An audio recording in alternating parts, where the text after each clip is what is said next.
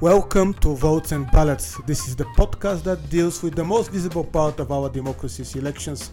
Here we are analyzing recently conducted elections, new voting technologies and recently published papers. We are talking with experts, officials and observers. My name is Daniel Stefanov and I'm hosting this podcast.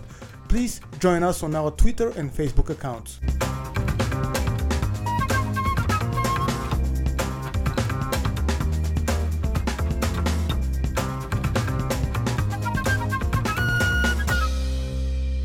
Hello and welcome to Votes and Ballots podcast. As this is the first edition for the year, I would like to wish a healthier and a more successful 2021 to all of you. Today we are going to talk about the European Union's election observation missions. I deliberately decided to have that topic on the podcast because I know that many of the people who follow the podcast are part of those missions. They go and observe elections around the world for the European Union. Last year was not the best for those missions as because of the COVID-19, most of the missions were cancelled or transferred into small expert missions. As a former observer, part of those missions, I can state that those missions are a life-changing experience because you meet a lot of different cultures, but they're important also because they are upholding the standards for election observation and also for the fairness of elections around the world.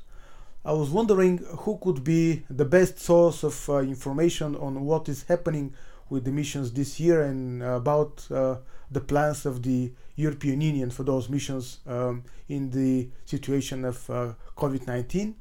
I managed to find Mr. Patrick Costello, who is the head of the division working on election observation in the European External Action Service. Patrick turned out to be a very nice guy, a full professional. So let's hear what he told us in his interview for the podcast.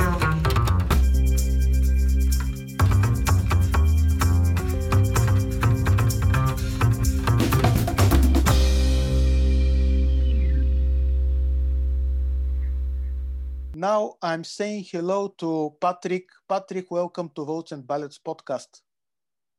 Good afternoon, Daniel. Nice to talk.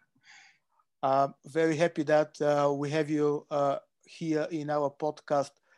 Let's start with one introductory question. Yes, I started like most of the people know what the European Union's election observation mission is, and I presume that some of our listeners have been observers around the world with those missions, but certainly there are people who haven't heard about those missions. Can you say in a couple of sentences what these missions are? Yeah, when we send an observation mission, we send group of observers, long-term and short-term observers, and also a core team of electoral experts to observe and assess an electoral process from the beginning to the end. That means not just the question of looking at what happens on election day, but it also means observing what happens during the campaign, looking at the legal framework, looking at what happens after the vote in terms of counting and tabulation, and also looking at the appeals process. And on the basis of that assessment by the observers, an observation mission produces a report and a series of recommendations. And those recommendations are recommendations to the country concerned about how to improve the standards of their elections on the basis of the international standards which the country has signed up to. Let's imagine that observers are on the ground, that they are doing their everyday job. They're establishing their connections with the local interlocutors, with the local election administration. Can you give a slightly bigger picture what kind of instrument is the election observation, and what's the point of having it? And it is actually part of the foreign service of the European Union. What's the point of having that? Well, for the European Union, it's a very important instrument. It's very visible. When we have an observation mission in a country, there is a lot of coverage. We have observers all over the country, looking not just beyond the usual diplomatic engagements in the capital. An observer mission means we have people all over the country. We're engaging often with interlocutors that the European Union doesn't always engage with on a very regular basis, local party leaders, polling station workers, voters, citizens, civil society groups, etc. And because we only go and observe in countries where we're invited to go, and where before we go, we send what's called an exploratory mission, which assesses the usefulness, advisability, and feasibility of deploying a mission. And we only go if it's clear that the main electoral stakeholders, the political parties, the government, the administration, the civil society organizations, want us to be there. And they want us to be there for a whole variety of reasons. An observation mission can't guarantee that there is going to be any problems with an election, but it can usually document the problems that there are.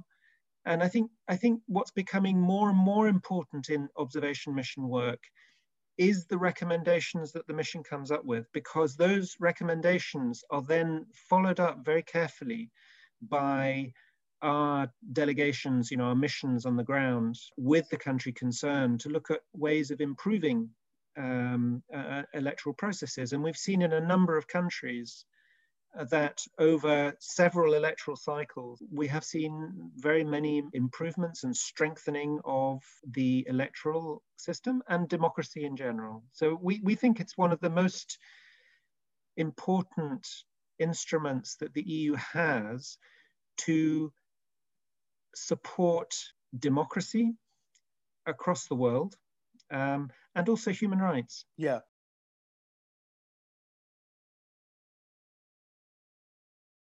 The European Union is observing mainly in Africa, Asia, Latin America, but at the same time, it doesn't do that in its closest neighborhood. Eastern Partnership, the Balkans. This job is left to the OSCE, right? I mean, is this a good policy?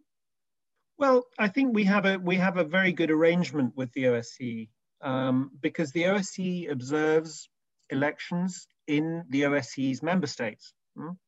Yeah. So that includes, as you say, the countries of the Eastern Partnership, the Balkans, and so on. It also includes the EU's own member states. It also includes Russia and the United States. And to avoid duplication of efforts and resources, it makes more sense, I think, for us to have this division of labor. The one exception, by the way, is that the European Union does observe elections in Kosovo. In Kosovo, yeah. Yeah, but we observe everywhere else. So we observe in the southern neighborhood. We also observe, as you say, in Africa and Asia and Latin America. And in that way, I mean, resources for election observation are not duplicated unnecessarily. The OSCE has a methodology of observation which is very similar to ours. So there is no need, as far as we see it, for us to duplicate them or for them to duplicate us. Yeah. One question that I think would be of very high interest, especially in the context of the COVID-19 and 2020 and the future observation missions in this year. Can you shed a little bit more light on the process? How do you determine where the election observation mission is organized, and what would be the format of a mission? Because we know that there are full-fledged missions, expert missions. Yeah. Okay. So I think that there are two separate processes that go on, and the first is what happens anyway and has nothing to do with COVID, and the second is it also happens anyway, but where the consideration of the COVID situation becomes important. The first thing is that we have quite a detailed process where we every year we set priorities for observation, and those priorities are set after a whole set of internal discussions here with all of the different country and regional departments. We also discuss those priorities with member states and also with the European Parliament. And on the basis of that, the High Representative, Mr. Borrell, takes a decision at the beginning of each year as to what the priorities are. And 6 months later, we go through the whole process again to do a midterm review, because there are always some elections which are happening or were planned to happen, which are not going to happen, and things change. Yeah. So we're in this kind of rolling process of setting priorities. Now, it is one thing to set an election as a priority. It's another thing to take a decision to deploy. Yeah? If we have a country's election in our priority list and we receive an invitation from the country to observe, then, as I said before, we send what's called an exploratory mission. One of my team leads a group of experts who go to the country and meet with all of the interlocutors and look at the pros and cons of deployment. Is this going to be a wise use of resources? But also, is it feasible? Is it feasible? In sometimes we have logistics, probably. Logistics, security. Yeah. Sometimes we have situations where, there are certain parts of a country that there is no way that we could send observers safely. I've been to Pakistan. There you go. And when we're faced with that situation, we then also have to look at that in terms of, if we can't observe in certain areas of a country, what does that do to the credibility of the findings of the mission? Is it still worth sending? Is it not worth sending, etc.? Now, on COVID, we've taken very much, if you like, a case-by-case assessment, right? So that we make the decision in relation to COVID when we're after the exploratory mission, or sometimes before the exploratory mission, because last year there were several countries who were on the priority list and we couldn't even send the exploratory mission because of COVID. And if you can't send the exploratory mission, there's no way we can deploy a full observer mission. Yeah. How many full-fledged missions did you have last year? Well, post-COVID, the only one we had was Ghana. Yeah. We also had, earlier in the year, we had observer missions in Peru and in Guyana. But they were deployed. And in fact, the Guyana one, we had to evacuate them before they'd formally completed their work. So that the work was limited because of the COVID situation. So, and I think it's important also to mention when talking about the COVID situation that this is not only about, it's partly about the risks to observers. Are observers who go to this country facing risks of getting COVID? Is the health system in the country concerned able to deal with that? And if not, what possibilities of evacuate? All of that stuff has to be looked at. But it's also reputational, yeah, because it's also about, could observers be going and actually bringing COVID with them? I give an example here, which is Bolivia, which was, politically and in terms of priority, one of the most important missions, most important elections in terms of whether we could have a big impact and our presence could be important, and everybody wanted us there. We were not able to do it, and part of this was, Bolivia had very serious COVID figures, and we were concerned about deploying the observers, but it was also because if we had had a case of an observer being suspected of passing COVID to a local population in Bolivia, that would have had a really serious political impact, because Bolivia being a majority indigenous population, the historical resonance of white Europeans bringing disease is not something that it was worth risking.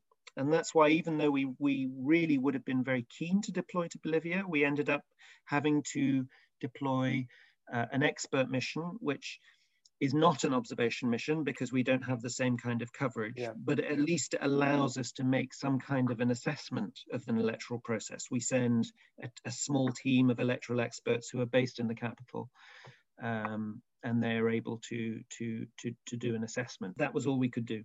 Yeah. Okay. So as you mentioned, Ghana was the last mission. Is an ongoing one or probably just finished. So what are the results? I mean, most of the people are curious to hear whether we are going to have full-fledged missions while we're still in COVID-19 situation.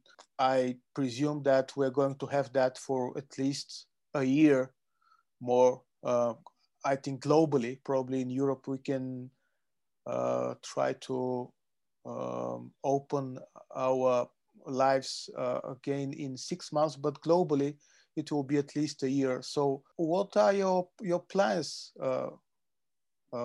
having in mind the COVID-19 for 2021?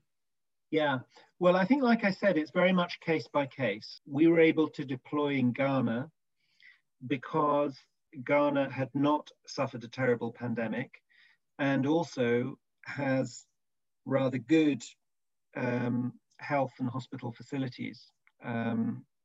So we put in place a very serious protocols in relation to COVID, but the mission was able to deploy. We also decided to only send long-term observers, and the only short-term observers we had were those recruited through the local diplomatic missions. Again, this was about reducing risk. Now, each country we are looking at, those questions need to be looked at. And of course, you can't look at it on one date and assume that it will be the same. So we're making those decisions for each country as close to the time when we have to decide as possible, so that we have the best information in relation to decisions concerning the safety of observers. I mean, it's, we have the duty of care. Well, I mean, the Commission has the duty of care for the observers, but, in making a decision to deploy, we have to be sure that the observers are going to be safe. It is extremely hard to tell, and every country situation is different. Yeah.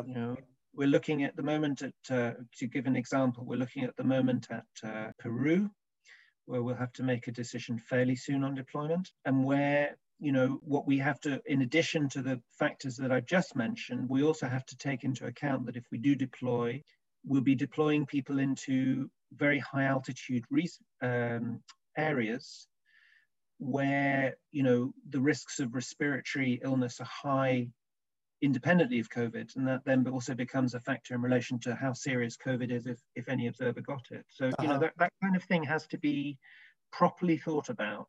We're doing everything we can to deploy in relation to our priority elections as much as we can, because we also recognize that there is damage caused if we're not able to deploy. Yeah. But we have to balance that against the safety of personnel and the reputational risk. So you mentioned Peru. Can you mention some more countries that are on the list for this year? Yeah, be very interesting for the listeners. Sure. Yeah. Well, there's a few that are on the priority list for this year. Including, this is for full observation missions, including Ethiopia and Zambia in Africa, including Peru and Honduras in Latin America, including Palestine, which looks as though it may finally be happening. Yeah, which is on the list for many years, I think. Yeah, but that suddenly the decree has been signed, which means that the elections are now looking more likely to take place. It also includes Iraq, although we'll have to look at that through the exploratory mission, particularly in terms of the security. So yeah, I mean, those are the, I've probably missed one or two, but those are the kind of main one. Oh, and it includes Kosovo's municipal elections as well. Yeah. Yeah, those are all very interesting for election observation, I have to note. Last question: what is your prediction for the development of the election observation trends that you observe that change in the nature of the election observation in the coming years? Yeah, well, several things in terms of trends. The first trend that I think is really important to notice is the context of global democracy, which is not a great trend at the moment. Okay, so yes, unfortunately, last year was the first year since 2001 that a majority of the world's population are not living in democracies. So I think the first thing is the need for this kind of work is not going to disappear anytime soon. Maybe a decade ago, there might have been the hope that after a certain amount of time, international election observation may become less important and less necessary. I think it's probably more important, more necessary than it's been for a long time. First trend. Second trend is that one of the biggest challenges to electoral integrity that we are seeing in today's world, and I think this has been very clearly demonstrated by events in the United States in the last few weeks, is the online challenge to electoral integrity and the way in which interference and manipulation of information in that online space can be used to manipulate voters. We have been developing over the last 2 years a methodology for starting to look at the online campaign and what has been happening in the online campaign, and to look at the legal framework and policy framework around that in countries. It is becoming ever more important to do that. I think independently of COVID, this becomes a crucial part of looking at elections, and election observation organizations have to address that. Third one is the one you mentioned, which is the electoral technologies.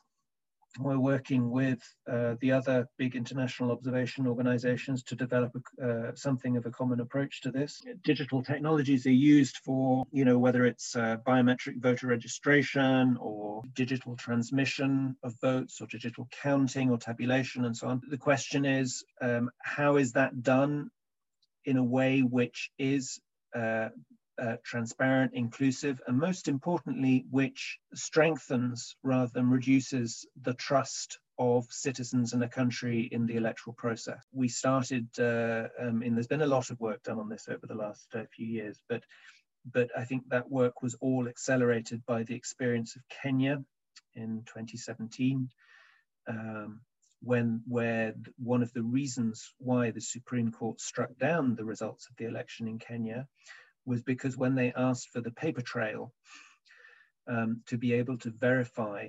the electronic transmission system, the paper trail had not been kept properly, and therefore the court said that it was unable to judge as to whether this election had been manipulated or not. So this kind of question of the introduction of technology being done in a transparent way and in a verifiable way becomes essential to maintaining trust in the credibility of electoral processes, and observers can play a role in that. Those are the main trends.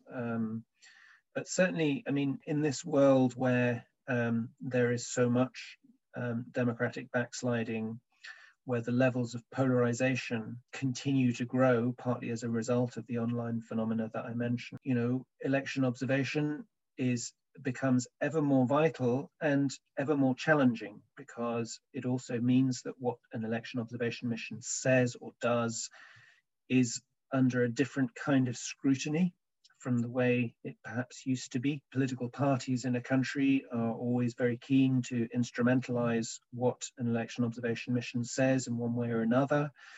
False statements from an election observation mission can circulate online and cause all sorts of issues. It is a different world, I think, from a decade ago, and we have to adapt to it.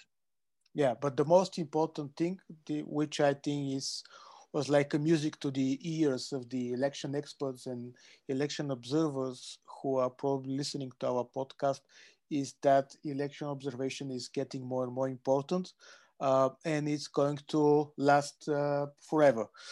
This is something that we would like to hear. I wouldn't say forever, and perhaps I would just also throw in one other trend here, because there have been, in the last couple of years, there have been a number of key elections where international observers have not been invited.